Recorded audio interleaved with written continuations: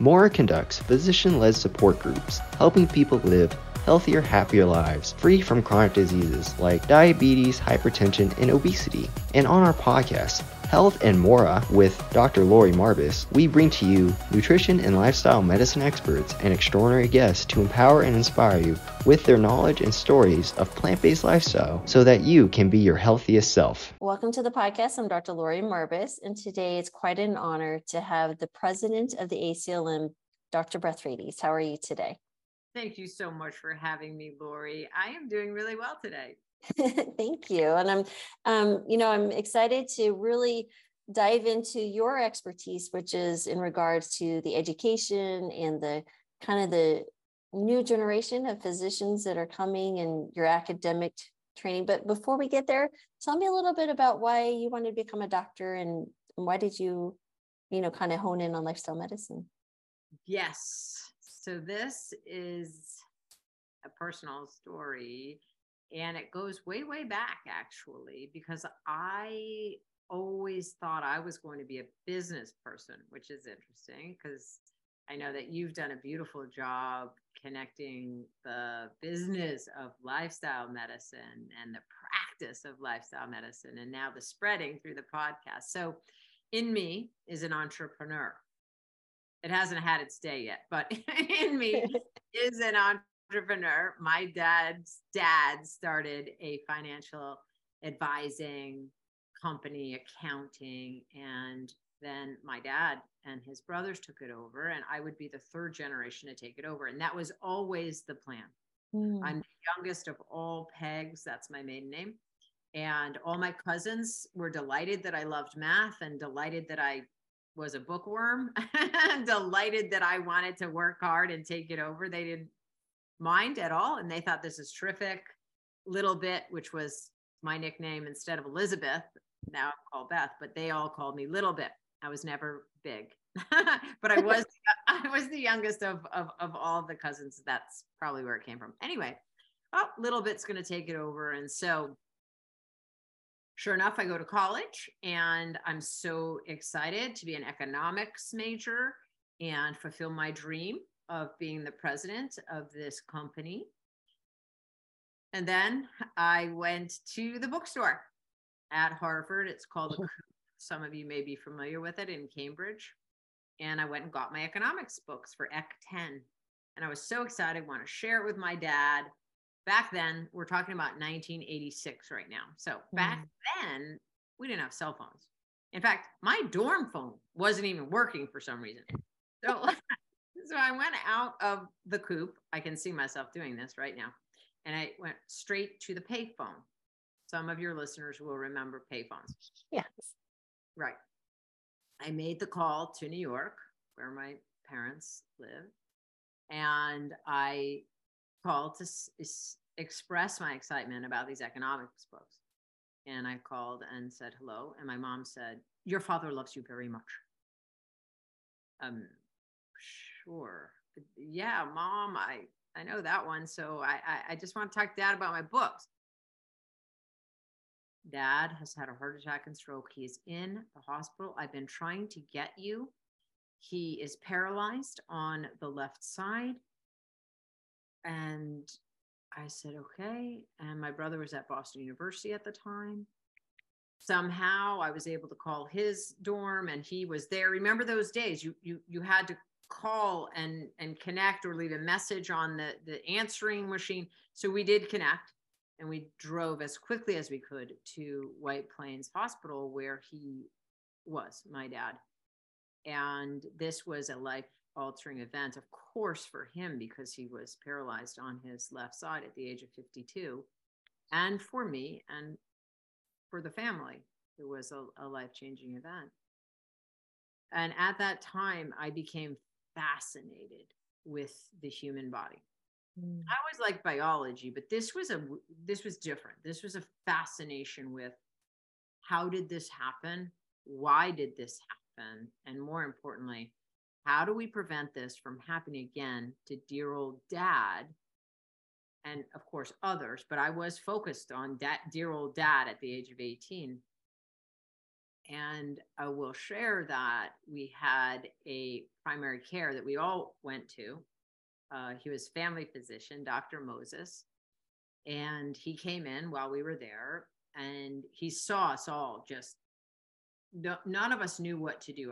I believe we were crying. We were certainly stunned in the room. And he said, can we all meet? You know, your dad's going to need some rest. And he took us out to a meeting area and room, a private room where we spoke, the three of us, with Dr. Moses. And I'll never forget it. He was amazing and really wonderful, explaining what happened, and whatever I could grasp, I did. But what was most important was that he helped me grasp that I had something I could do to help, because we were all so hopeless, helpless at the moment. And I don't remember the tasks he gave my mom or my brother, but he went around and said, you all can help and have a job. But I do know my job was to help my dad with the ball. He had a ball that he was going to need to squeeze, and he was going to need to get better with this therapy ball. And so I thought, okay, this is my thing. I'm going to be on the therapy ball. And so through a lot of hard work and a year of physical therapy, occupational therapy, Dad did make a full recovery, except for, and I know you know this, a fine motor movement of that hand. Now, I could say that's my fault because I was in charge of the ball, but I know better because I know the stats. So he did really well. And he lived a beautiful 27 years after that heart attack and stroke. And we felt every year was a gift that we had with him. Mm-hmm. So that is actually why I decided to change from economics to biology and psychology, concentrating in college. Mm. So did you make that immediately, or were you like next semester, or you're like, nope, this is it? Yeah, great question. It was not immediate. It was immediate that my focus and my interest became the heart and the brain and risk factors, because honestly, I love my dad. He now has passed away. I loved my dad so much through all of this. There was a time he was very, very unhealthy. He only ate fast food. He spent most of his days and nights in the office. He would go in at 6, come home at 11. There may be days I didn't see him. I was living at home, but he worked really, really hard with his brothers, and he wanted to keep up the business. And he felt like his work was helping people get mortgages and pay for their kids' colleges. And he felt really, really dedicated to the clients. So he wasn't sleeping well. He was not exercising. I love him. He was a little stressed. Some of the reactions to things that were minor were perhaps a little exaggerated or angrier than they needed to be. I don't want to judge, but he seemed to me as a teenage daughter to be very stressed. And so basically that's 5 of our pillars. Exercise, none of it. Nutrition, fast food, potato chips, cakes, cookies, ice cream, all through the night. So that sleep was maybe 12 to 5, but disrupted. His bedroom was, you had to go past my bedroom to get to the kitchen. It was a small home. I could hear him.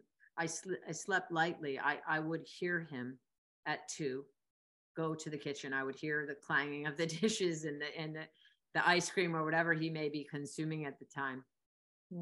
So I was well aware of it. And as I mentioned, the stress. Now, social connection, yes, he had 2 kids who loved and adored him, a wife who loved and adored him. But there wasn't really connection in a deep, deep level. And he certainly wasn't sharing himself with his friends, just the brothers and the clients. He wasn't he had lots of friends. He grew up in Scarsdale, New York. He lived in there his whole life and had many, many friends, but he wasn't connecting with them on any level at this time. So in terms of that sixth pillar, as we know, is avoidance of risky substances. He didn't smoke or drink for this, but he was overweight. He had high blood pressure. He didn't have diabetes, but he was riddled with disease. He hadn't seen Dr. Moses. Oh, I can't say, but for years and years, until this heart attack and stroke. So he went to Pritikin and watched this, right? So I wondered, what's my dad? He's very bright, very academic. And he looked it up and he thought, how do I recover fully and prevent this? So he found Pritikin centers back in, this must have been 87. And he and my mom, they had the wherewithal to find it, right? It was hard to find it, but if you found it, great. And then you needed the finances to fly there, to stay there, to pay for it. So he was lucky in that he had those things. And he and mom learned how to eat healthy, about exercise. He started a routine exercise. He actually chose the stationary bicycle. He was on that 1/2 hour, 5 days a week. He learned about stress reduction. And he really took these things home and took them seriously and followed them religiously for the rest of his life. So I was still economics, watching him go through this. And it wasn't until that summer where he was probably, 8, 9 months, 10 months into it and really recovering, that I would now be going into my sophomore year of college, that I said, I think this is something I want to try. But mind you, I didn't take chemistry. I didn't take physics. I took math and AB calculus, and I love numbers. Yeah, I took biology, but I wasn't interested in the sciences. I was going to be a businesswoman. So I had to go back as a sophomore and take these pre-med courses that a lot of my friends at that time took in their freshman year, because they were gung-ho, knew what they wanted to do. And by the way, they all had taken AP chemistry and AP physics before, and I didn't know it. So it seemed very challenging. And I have to be honest, I wasn't sure I was up for this challenge. I wanted to try, but I remember talking to one of my dear friends saying, who was pre-med, saying, but I mean, you're just so smart. I mean, and I remember him saying specifically, like, wait a minute, you're smart too, go for it. And he said, anyway, just try it. And if it doesn't work, it doesn't work. So I signed up for these classes before changing major officially, right? Signed up and did chemistry. I have to say it wasn't very easy. I worked hard in my chemistry and my physics to learn it. And then it came, right? Then I got into it. And so I really declared at the end of sophomore year, Dad had fully recovered, made this complete lifestyle change, was a different person. You know, he was the same person, but he was more balanced, much less stressed, felt comfortable, it seemed, day to day. As before, it just felt like he had dis-ease. I'm like, uneasiness because of the riddled disease he was carrying, but it was all very uncomfortable. He became much more jovial. My mom would say, this is how he was when I met him. This is how your dad was when I met him. And he would give her a peck on the cheek from behind, and they had this just beautiful, loving relationship. And interestingly, he started drinking 1 glass of wine, and he's that type A. And so he really hit in his world back in the 80s. Remember this, you're a family physician. I mean, they were recommending, the cardiologist told Dad, for your health, have a glass of wine. So he did do that. As we know now, especially January 2023 with the Lancet journal saying no amount of alcohol is safe if you're worried about cancer. But now even the American Heart Association, if you don't drink, don't start. So Dad wouldn't have started if this happened to him in this era. It was really that process of watching him go through, me dabbling in that, right? Trying the chemistry, seeing that I could do it, trying the physics, seeing I could do it, and then becoming a candy striper. Do you remember I candy? was a candy striper, yes, as well in high school at our local hospital. Did you have the little apron with the little stripe? So for the young people listening, they may not know what I'm talking about, but you had, we may have had a jacket, Lori. I'm not sure. I had an apron. It was like a overall apron thing. It was like, you look like a cooking apron. Yeah, you just put it over you, and it had the stripes and the little pockets, and went around. And my favorite was actually rocking the babies. I go into the nursery and just, I love children, and just snuggled and loved. And there was some babies that I was in Albuquerque, New Mexico, and they were babies that had been born to mothers that were drug addicts and stuff. And, you know, that touch and that was just so important for their recovery. So that was my favorite. I was like, sign me up anytime.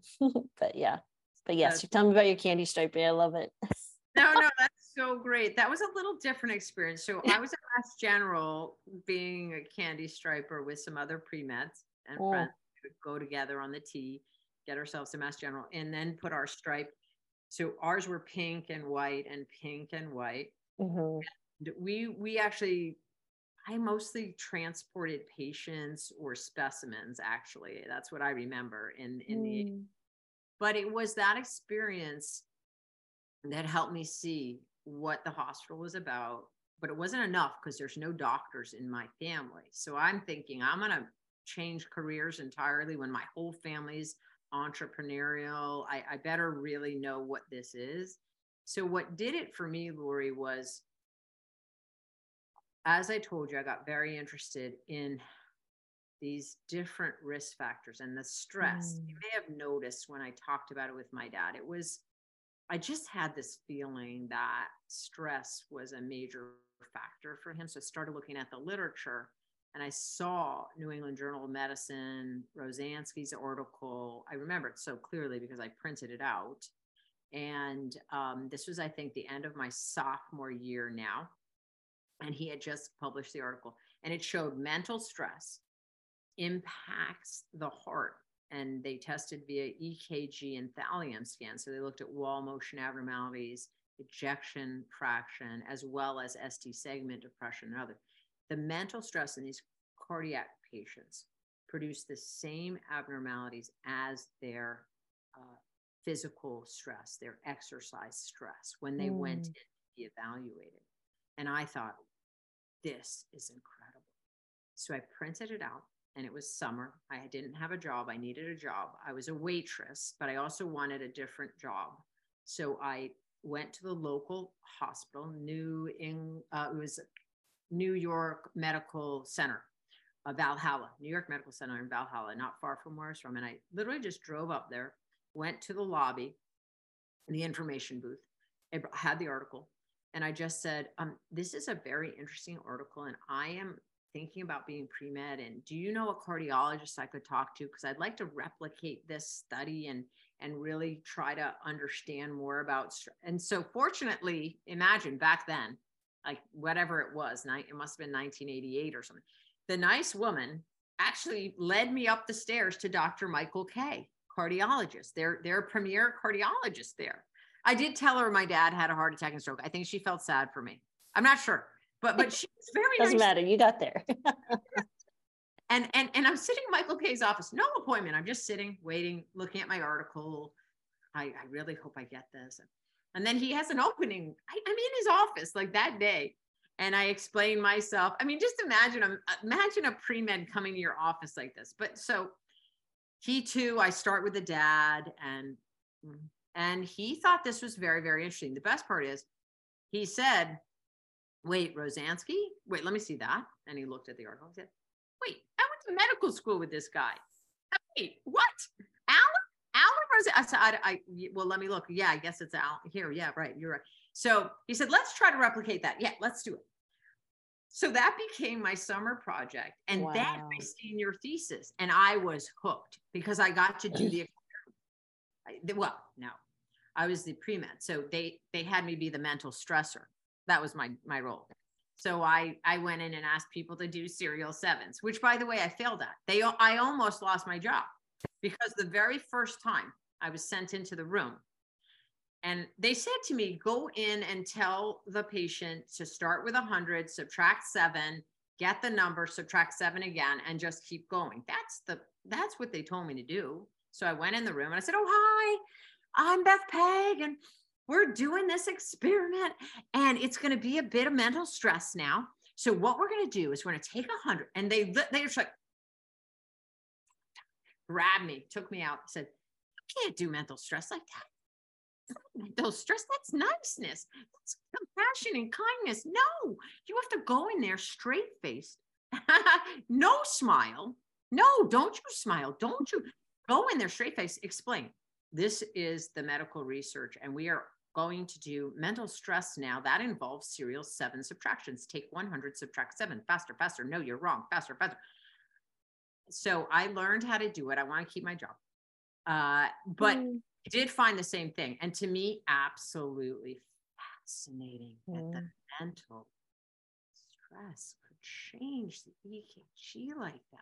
So I was just hooked. And then from there, I went to Stanford for medical school and got into the cells.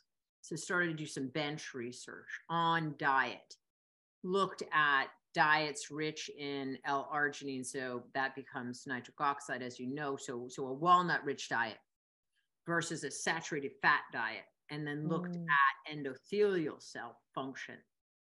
And fascinating, of course, the endothelial cells are much healthier in those that had these were animal studies back then. And so in the animals that had consumed the diet rich in walnuts and then L-arginine and nitric oxide. So I learned that and learned a lot from that. I also learned I didn't want to do that kind of research anymore. So definitely don't participate in that. But brought into my mind the power of nutrition, right? This was 1991 or 92 at this time. And I kept telling myself, there's so much here. Everything about stress, nutrition, exercise. Why am I not learning this in medical school? Mind you, I love Stanford. It was an amazing medical school, amazing education. I love my faculty, my friends.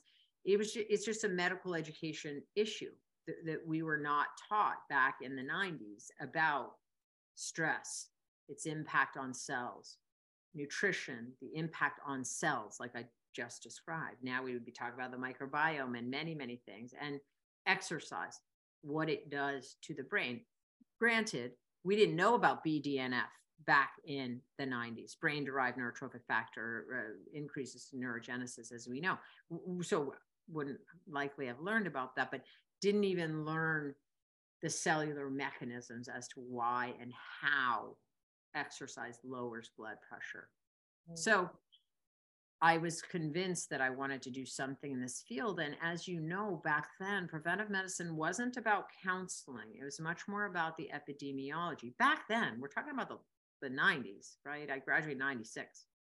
And cardiology, to me, was more about medicines and stents than it was about the counseling and the prevention. So when I found out about physiatry, physical medicine and rehab, and of course the stroke patients are near and dear to my heart. And in rehab in the old days, you had stays that were 3 or 4 weeks.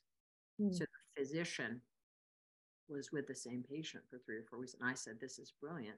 Here's my counseling time.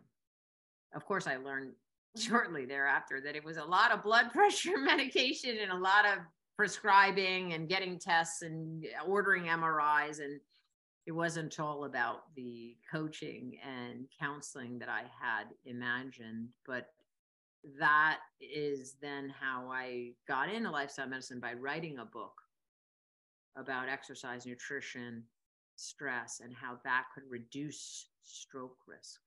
And then one of my attendings Eddie Phillips, who was, I was a resident, he was an attending in the Department of Physical Medicine and Rehab at Harvard Medical School. He read the book. We were at a department gathering and he said, "You're doing lifestyle medicine." "That's lifestyle medicine." I said, "Really? Well, what's that?" This is like 2007 or something. And then I learned what it was, and boom, that's it. That's my life, my career, my passion, pulling it together, right? As you know, pulling it together into an academic endeavor. So firstly, creating lifestyle medicine interest groups, first one at Harvard in 2008, practicing that, 6 lectures, 6 pillars, bringing it to the college curriculum at Harvard through the extension school, creating an entire college curriculum on lifestyle medicine. This was just a passion. I had to do it. Pre-meds would take it. Some practicing physicians took it. This is before we had a lot of the CMEs and a lot of what ACLM can offer now. But it was just a calling, and then sharing that more broadly through ACLM, through the LM 101 curriculum. Now, anyone, if you're interested in teaching lifestyle medicine, you go to ACLM, type in LM, Lifestyle Medicine 101 curriculum, and you can pull down 150 slides for 12 modules that all follow and mimic this book, because my dream was, or is, that people can teach it in college, in medical school, and make it easy. There's the PowerPoints. Here's the curriculum. Here you go. And not only that, you probably know this. I have kids. I know you do too. Mm-hmm. And the teen awesome. Lifestyle Medicine Handbook.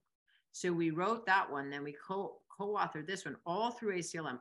I get no proceeds from the sales of these books. It goes to ACLM. And then created a teen curriculum so that teenagers in high school and middle school could have the book, read the book. Either their parent can go through it, pediatrician can use it. There's also the PowerPoints. What we have done now at this time, 2023, is now we have, as you know, lifestyle medicine residency curriculum. We have residents that are learning about lifestyle medicine. And so I've asked, and the residents at Spalding, PM&R, would you like to teach this lifestyle medicine curriculum to local underserved high school areas? And the answer was yes. This year we piloted residents teaching the Charlestown High School students about nutrition, about physical activity, social connection. We piloted it, and it went really, really well. Wow. They enjoyed it. The residents loved being the teacher. Now, mind you, there's this thing, if you're going to teach it, you need to know it, right? So they had to feel comfortable, learn it, but the slides are all there, ready to go. So any residents can use this to teach to the community, teach to, to high school students or middle school students or community. You can use LM 101 for community. Just pick out the slides you want. Pick out the slides that are appropriate. You can use it for medical school. There's a lot of research studies in there as well. You just pick and choose what you'd like for your audience. But my goal in all this was just to share everything I know, everything I've learned since, 1988, and just make it as accessible as humanly possible. And I believe I'll just continue doing this. Someone said, "What will you be doing in 20 years?" I thought, well, updating the handbook. So. Oh, wow. Wow. That is an amazing journey. And thank you for all your work that you're doing for the next generation. It's just so very important that as we, get into ages where maybe we're not actively practicing or teaching, that next generation picks it up the torch and continues. That's fabulous. No, I think the community piece is so intriguing. I had, when I got out I was in the Air Force as well as active duty. And when I got out, we lived in Colorado, in Western Colorado. And one of my patients we had started using lifestyle medicine and he got better. He actually ran the local food pantry, and he goes, "Could you come and teach classes at our food pantry?" And I was like, "Yes, absolutely." And the community really does love that. We actually started a community garden. And, they're talking about the foods and bringing them in. And yeah, there's so many places that people don't have access. And, that teaching people love to teach and share and be part of someone's change and improvement. That's a great, great element. Oh man. Well, what you did sounds tremendous, getting into that food pantry and teaching. I love that story. I've started doing group visits since 2012 through Spalding Lifestyle Medicine group visits, where we will review the pillars all together with stroke survivors. I did stroke survivors and caregivers, and you know why. That's how I started in this endeavor of group visits. And helping these patients to help themselves and give them the tools, it just feels so good, doesn't it? And being able to do, we do scholarships so that we can have anyone join us. And I think that's such an important part, and making lifestyle medicine accessible, affordable. And one of the things that I think I've done recently is try to get this into the lay people through this book, Paving the Path to Wellness. Again, I get no proceeds. This is all going to the nonprofit Paving Wellness. And what we're doing is trying to bring this to all different communities. And what my dream is, my grandparents came from Greece, Basara, and the Peloponnese, and they were 18. And they landed in East Boston. And my dream is that I can get into East Boston and be able to do these classes with people who are similar to my grandparents, right? They came to this country, they're just trying to make ends meet.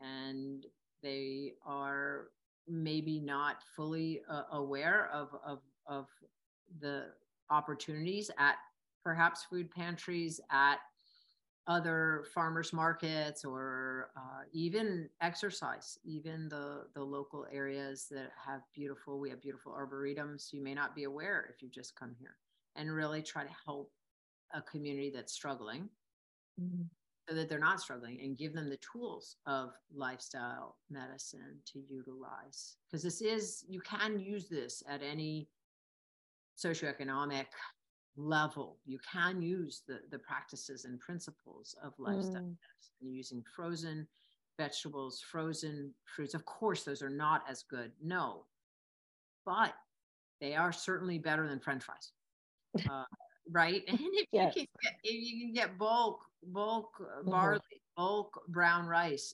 bulk beans, and you start to cook as a community or a neighborhood, and you're starting to convene really the way they do in the Mediterranean, actually, then it becomes a little bit easier. Oh, absolutely. It's really been interesting because, part of the reason I think I told you before we started is that I started the podcast was because I'm like, how did this patient do this? But then it turned into searching for answers of patients and the obstacles that were keeping them from incorporating more healthy lifestyles. And that is a really interesting point, the cost and, the bulk prices. And so I took it upon myself to make some videos on how to do this for family of 4 on $10 a day. And if you look at, how much is SNAP proceeds per one adult, and it spoke to that specifically. I said, the bigger investment's going to be your spices, but the bulk foods are very cheap. It's a pauper's diet for a reason. But I had a question. Do any of your resources have other languages? Because like my daughter, for instance, I told her she's at Tufts. So she's in a community hospital. And, she said, Mom, there was one day, none of my patients spoke English. They're speaking Portuguese, Haitian, Spanish, a variety of languages. And so I was just curious what resources you have there for those in those communities. Yeah, that's a great question. And we are talking to people about translating these books that I just shared with you into Portuguese. Ah. Now, you also may know Frades is a Portuguese name. Now, I'm not that.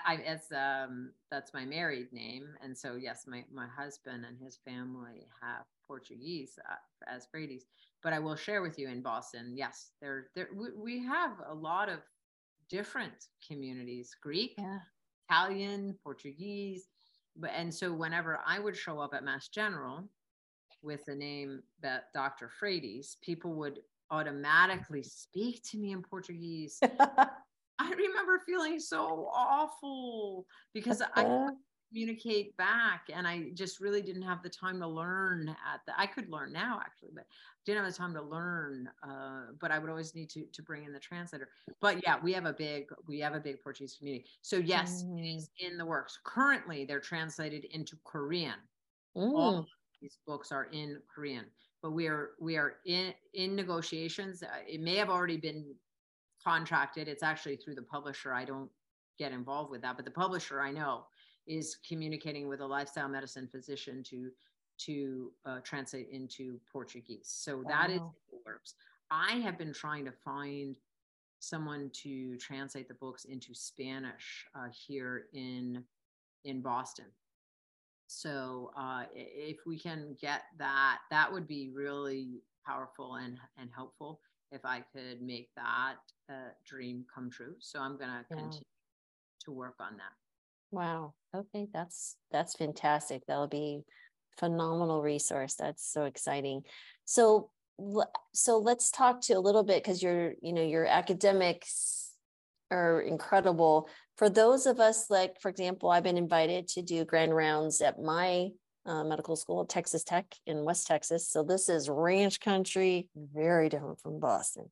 Like, it's another night and day community, but their interest, right? So they're interested in embracing lifestyle medicine. I'll be the first to kind of share this message, and at least from an attending level. And so I'm curious, what for folks like myself, or maybe others who are in this position to share this message, what resources would you recommend that we could reach and utilize for that message and really make it impactful for that type of audience? Yes, I would love for you to look at the LM 101 curriculum and look at the intro. You can pull out slides you like right from there.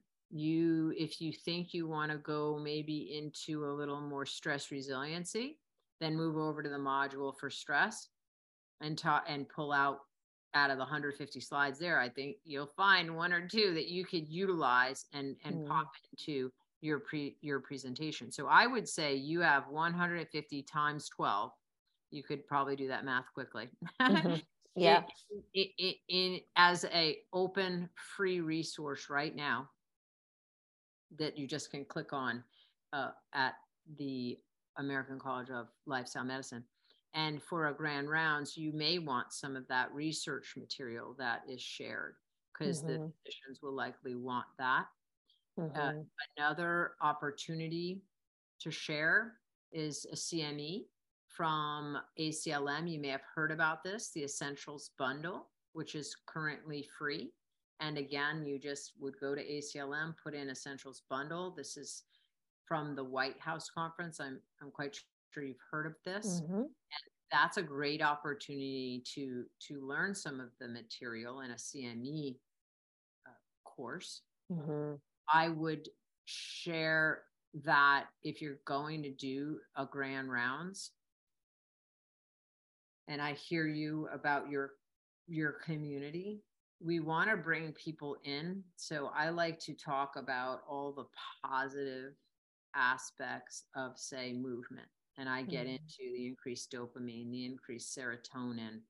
I'll get into the BDNF, brain-derived neurotrophic factor, because so many people are concerned about dementia, and then connect it to insulin levels and how we can become more insulin sensitive if we exercise.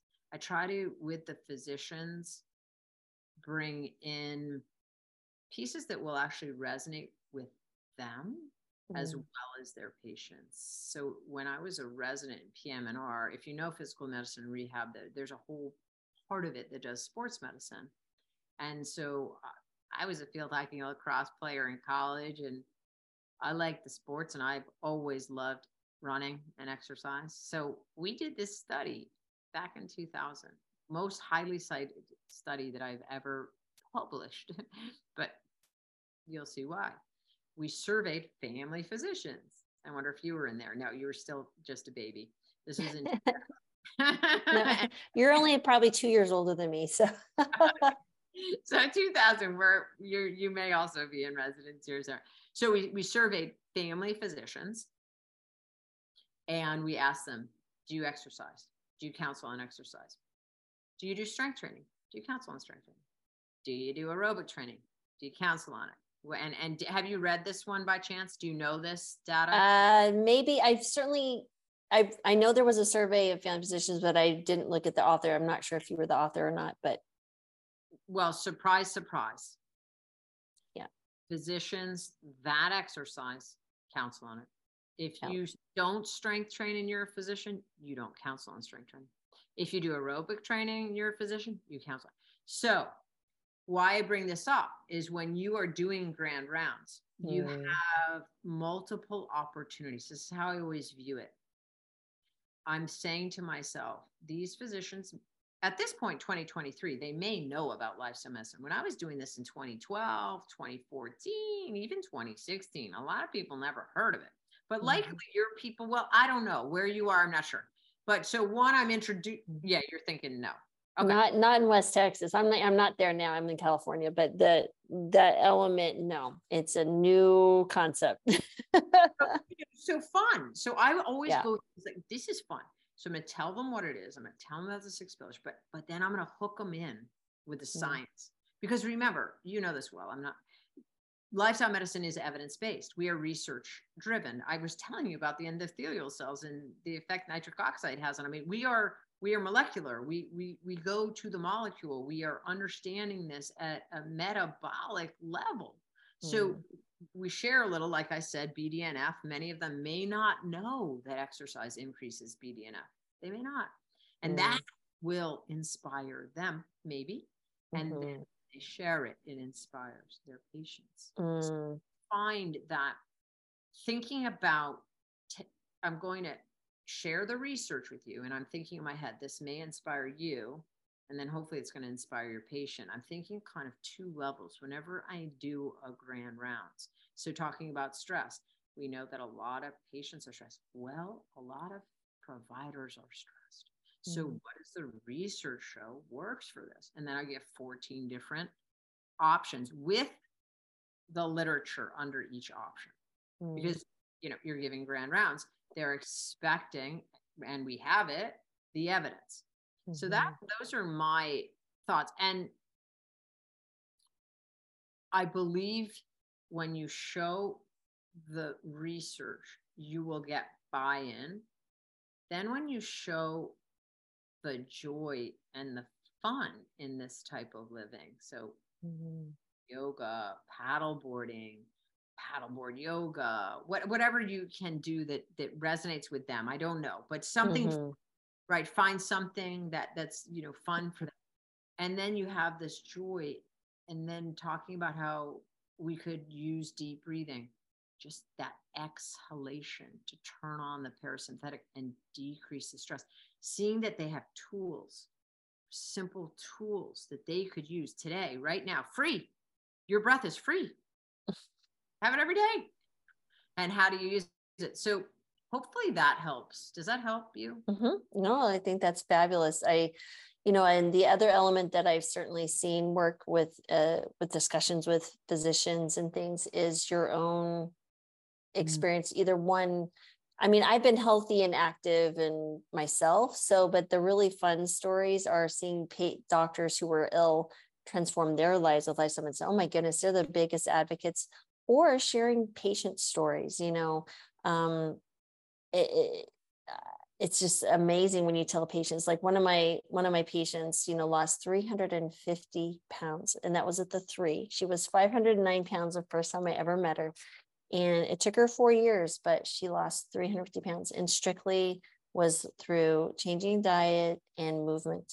And then incorporating, the stress reduction and really looking at behaviors and being very adamant that she was going to change her life. Yeah. So those stories that's like the normal, right? That's your everyday We're not a commercial where it's like, these are atypical. Like, no, this is actually typical, but they're still really fun. And I consider lifestyle medicine the antidote to burnout. It really is, because it's so phenomenal for the physician.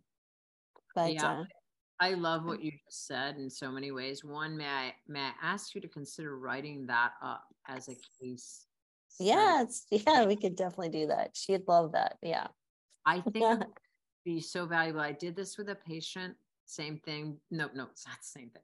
Same topic, but we were just working on a BMI that put this patient in the overweight category in this particular case, running through how lifestyle medicine could help someone who wanted to change and her thing was she didn't want to buy a whole new wardrobe with her new job. At any rate, you can hear about it. It's a BMJ case report now. But what did we do? It's the same as what you did. Yours took 4 years and a lot more work. She had less weight to lose, but the process was the same: changing the way she ate, changing the way she moved, the way she managed stress, the way she slept. Same core lifestyle medicine principles, different perhaps intensity and duration, and again, different goal. But I would love to see that as a case study, actually. It was really fascinating. Yeah, because I actually interviewed Nikki on the podcast. And what was really interesting, so I was working with Dr. Joel Furman at that time. I was his medical director in Florida. And we had it was another startup. It's like the startup thing. I just can't walk away from it, apparently. But for 6 months, and we had investors, and then they pulled out. That's why the clinic closed. But we had people come and stay with us for 4 and 6 weeks. And so she was literally patient number 1, January 2017. And what was interesting, she stayed with us for 4 weeks. She lost 50 pounds. And I never quite understood, because I've never been overweight. I understood there was emotional and taxing stress related to carrying around enormous amounts of weight. But she sat in her car as she was leaving, because we were all, excited for her. And she sat in her car and she buckled her seatbelt and she started crying. And I think it was that moment that it really clicked for me, the emotional impact, and just seeing what I took for granted and people take for granted on a daily basis: movement, buckling your seatbelt. These are safety, these are life issues, right? And I just found that phenomenal. That day just stuck with me. Like, it just, as hard as this may be sometimes to start a new business and make it available for everyone, just gotta keep going, Lori. But yeah, that's really fun stuff. But that's an incredible story. You've done some really remarkable work, and I would love for you to write a book about your experience. But that's after the case study. Let's get a case study done, and then I'd love for you to write a book. But I do want to quickly touch on something very important you said, which is lifestyle medicine can help people with burnout. And interestingly, you say that because, well, I've been doing this since 2008, right? In various shapes and forms, looking at the group visits and the education. And what's happening now with group visits, guess what? Guess who are I have 3 groups: physicians. Yep. We certainly looked at doing this for physicians. Well, because Mora, my current company, is based on, we do some one-on-ones, but it's group visits.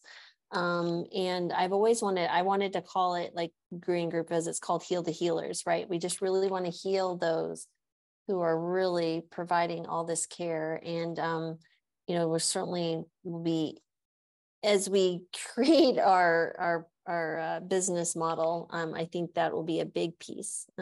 It's helping our, people who are helping everyone else, sacrificing. People don't understand the sacrifices that physicians, nurses, they hear about it and then they forget about it the next day, but they don't understand the day-to-day grind just to get the education. The cost, it's just, they just don't understand. And that just really, they're not superhumans. And then, patients get really short with doctors because they're not enough time. And it's just, I just want to be the advocate for the doctors. It's really important. So yes, and I think you are, and you're providing other avenues. You're providing more compassionate, effective avenues for people to practice this lifestyle medicine. And your work has been groundbreaking. And I am really honored and delighted to have shared this time with you. And thank you so much for inviting me onto your podcast, Lori. I really, really appreciate it. It's really fun. As I say, I think a really great podcast would be to interview you. You're very kind. But no, I know we went over our 45 minutes, but I feel like I could talk to you forever. But absolutely, thank you so much. And maybe if I'm in Boston, I can come say hi to you. I'll be there this summer and again in November. Yeah, absolutely love it. Oh, Boston's one of my favorite cities ever. Other than the cold, you guys, I left Colorado because of the cold too, but but no, this is wonderful. Thank you again for all your work and everything, and continue to pioneer ways to, again, education and, taking on responsibilities. I mean, being president of the ACLM, that's a big job, and it's wonderful that, people like yourself are able to do that. Thanks for watching, and I hope you enjoyed that video. Before you go though, please hit the subscribe and alert buttons so you don't miss out on any of the amazing content we're working so hard to provide you. We upload a new episode of Health and More with Dr. Lori Marbas every Friday. Now, if you'd rather listen to the podcast, you can find us on all the major platforms such as iTunes, Google Play, SoundCloud, and even Spotify. If you're looking for amazing resources to help you start and sustain a plant-based diet, exercise, recipes, or anything wellness, we got you covered there too. Because at Mora, we actually provide physician-led support groups to help people live happier, healthier lives, free of metabolic disease. Don't forget to check out our website at mora.com, and thanks again for watching.